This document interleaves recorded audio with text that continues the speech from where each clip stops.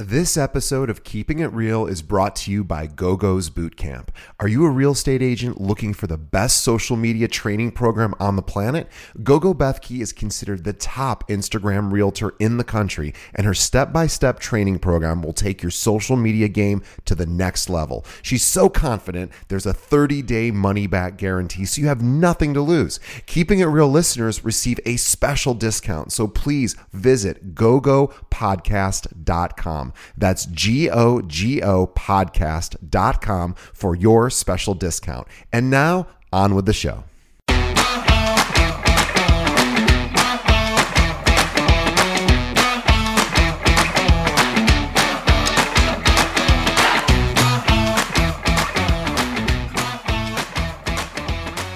Hello and welcome to another episode of Keeping It Real, the largest podcast made by real estate agents and for real estate agents. My name is DJ Paris. I'm your guide and host through the show. And today we are speaking once again with Carrie McCormick for our Monday Market Minute. If you're not familiar with Carrie, she's actually been with us since the very beginning, almost 4 years on the show. We're so grateful to have her. She's one of the top real estate agents in Chicago. And just to tell you how big a deal that is, there are over 44,000 real estate agents in Chicago. She is always in about the top 15 out of those 44,000, sometimes top 10.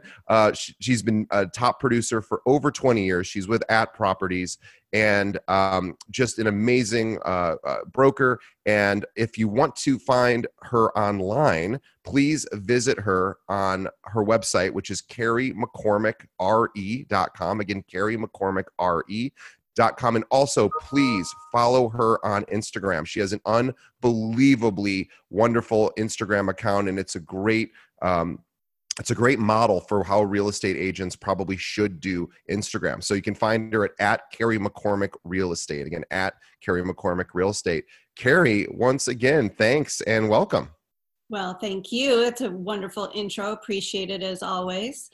So hope you're doing well. Hope everyone out there is staying safe and sane right through this time. But I wanted to chat today to talk a little bit about marketing. Right. Because, obviously times have changed, and I wanted to bring everybody back to your grade school days. So do you remember your show and tell days at school? Yes. You were little, it was a nerve-wracking time, but I remember show and tell, and I mastered that really early on in my years, and I never thought show and tell would, be part of my professional career. So just a quick little backstory about Carrie. When I grew up, I was actually a tomboy. And I remember my show and tell days at school, or my day that came, and I was at home feverishly looking for something to, bring to school. And being a tomboy, I was afraid that the girls were going to judge me or the boys were going to judge me. And my favorite toy was the General Lee from the Dukes of Hazzard. Sure. And that was a favorite toy of mine as well.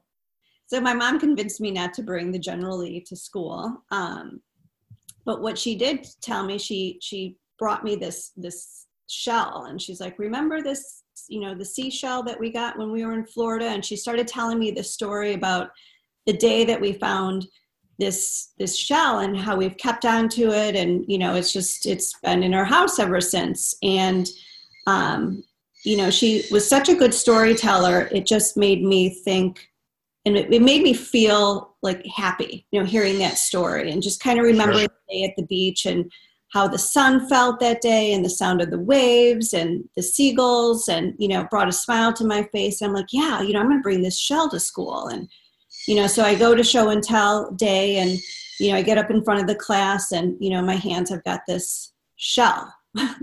And I can just kind of feel like the classroom looking at me like, oh God, a shell, like, really, And Right. So I got up in front of the class, and I started, just not talking about the shell, but I was talking about the day I found the shell and how it made me feel, and just created this story around the shell. And I do remember at some point, the classroom just kind of like leaning in, right? Like, I want to hear more about this, and, what happened next. And so it didn't become a story about the shell. It just became a story of emotion and how it made me feel.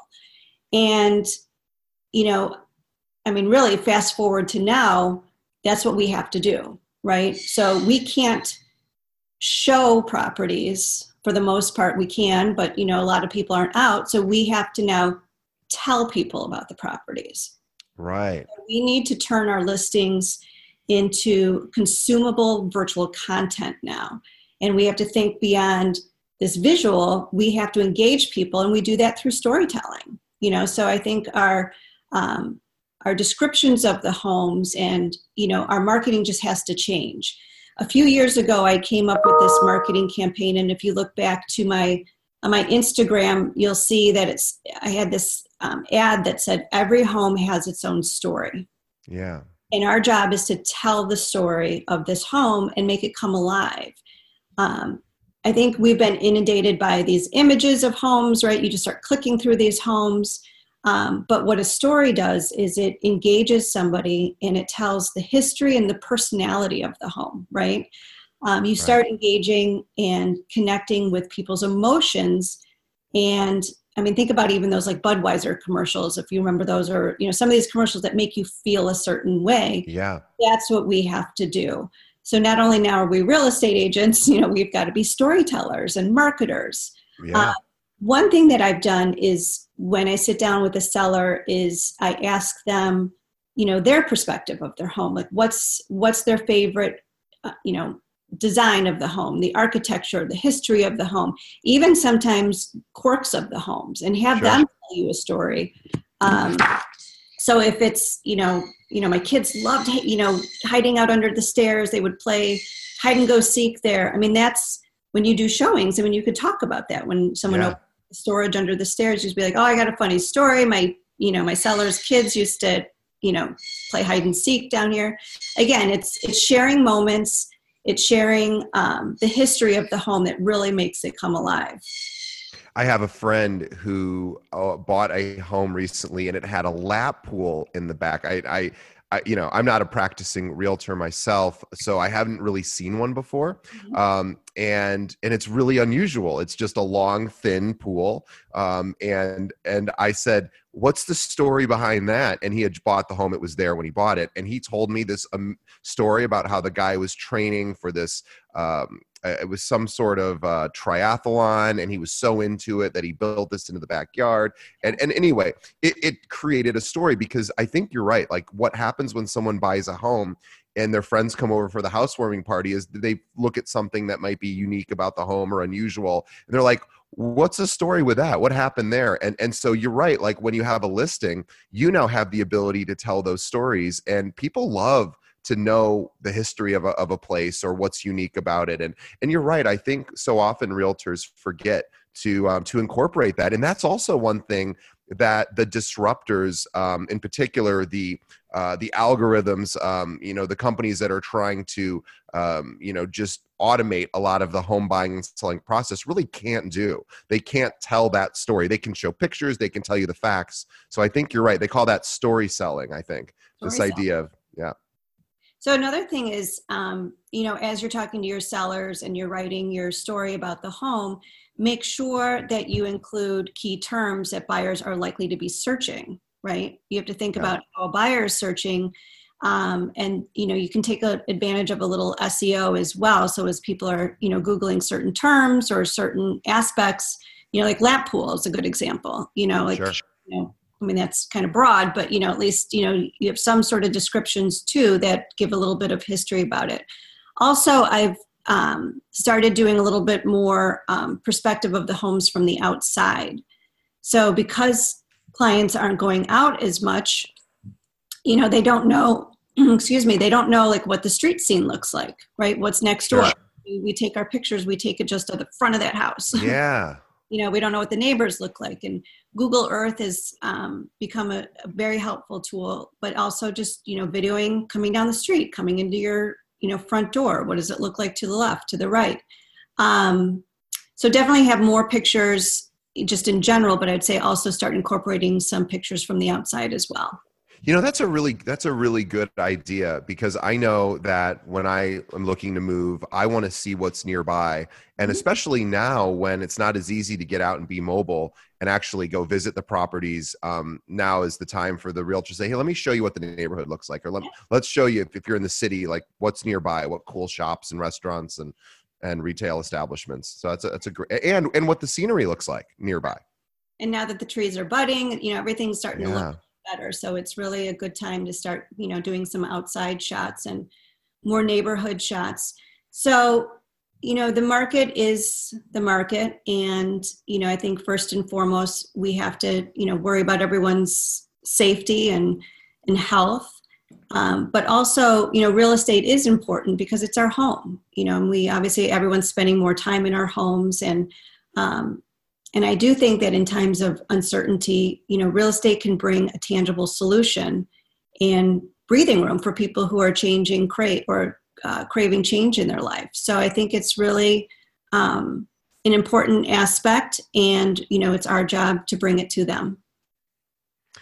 Yeah, I couldn't agree more. I mean, I know I'm feeling, I don't know how you're feeling, but I've started to think about, maybe it's time for me to upsize. Maybe it's time for me to, when we return to normal, and maybe even before we return to normal, to really get serious about, I'm lucky enough to be able to go into the office still, and I'm lucky most people don't get to do that. But even with the amount of time I'm spending at home, which is more than normal, I'm still feeling confined. And I suspect a tremendous number of people are feeling that same way, and are I think now more than ever. And people are also looking online too. I think we're maybe just have a little bit more time, and we're feeling like, oh, maybe it's a little too close for comfort. And now is a great time to reach out to those clients and obviously check in to see how they're doing, but maybe even wait for them to tell you, hey, it's a good thing you called. I'm actually thinking about maybe finding a bigger space or just a different space. Right. Especially work from home. If people are going to be working from home, they need their own space. So it's an interesting time, and it's our job to, to help keep the real estate market moving forward and doing the right thing. Yeah, I also wonder too, and I don't know much about the commercial world. We've had commercial brokers on the show before, but I'm curious on how many people once were able to return to work. I wonder how many employers are going to say, this work at home thing works pretty well. And so I think from the residential side, there are going to be a lot of people going, I don't really have a dedicated space for a home office, and this might be more of a regular thing for me now, or maybe at least some of the days of the week I'm going to work from home. And so I think there's going to be a lot of movement when everything returns, and rates are so low, and it's such a great time if you are looking to buy to just be doing that. And so I think now more than ever, realtors are so important. Just staying in touch with the clients, waiting for them even to reach out saying, I think I need to upgrade. So I agree.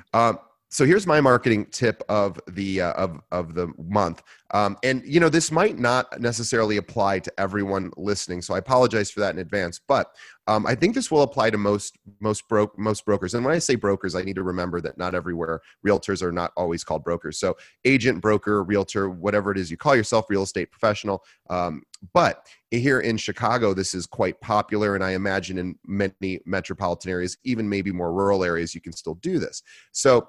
We all know about the MLS, and the MLS, I'm going to be talking about rentals just for a moment. Of course, the MLS has lots and lots of rentals. Typically, these are owners who are looking to rent out properties that they have to potential tenants. But there's also another side of rentals, which are third-party management. These would be companies that either own or manage buildings or units that they typically don't list on the MLS. And a lot of times realtors forget that these opportunities exist because they're not on the MLS. And so often we're tied to the MLS and thinking that's the inventory. Well, that is the inventory, but there's also this non-MLS inventory. So here in Chicago, at least, there are dozens of big property management companies that never list any of their units on the MLS.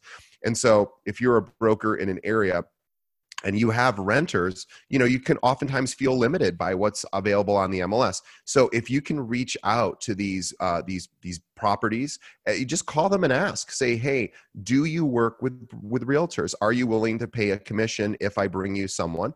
And right now, it's actually kind of realtors don't have to do as much work because a lot of these management companies have their own in-house leasing staff. They love it when brokers call. They love taking. Right now, they're not getting calls either. The phone's not ringing as much. So if you have somebody that's looking for an apartment, now it's it's probably in some ways easier than ever to pass them over to some of these leasing consultants. You still obviously earn a commission, and they'll do the virtual showing, or if they're able to go see the property, that's possible too.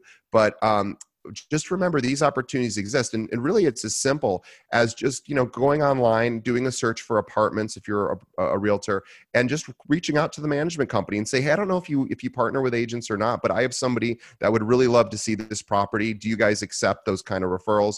And you'll find more often than not that those, especially right now when things are slower, those firms want your calls. And so reach out. You can pass it over to their leasing consultants. They're the best ones to do the showings anyway. You can maybe be there on a virtual, in the background, or just turn it immediately over. And I've heard from a lot of management companies right now saying, please, please, please have your realtors call us. We need tenants. So great opportunity. And if you're in an area that you've never done that before, great opportunity to reach out to those management companies and build a relationship and say, hey, I do get renters and I would love to send them over your way. So that's great. I agree.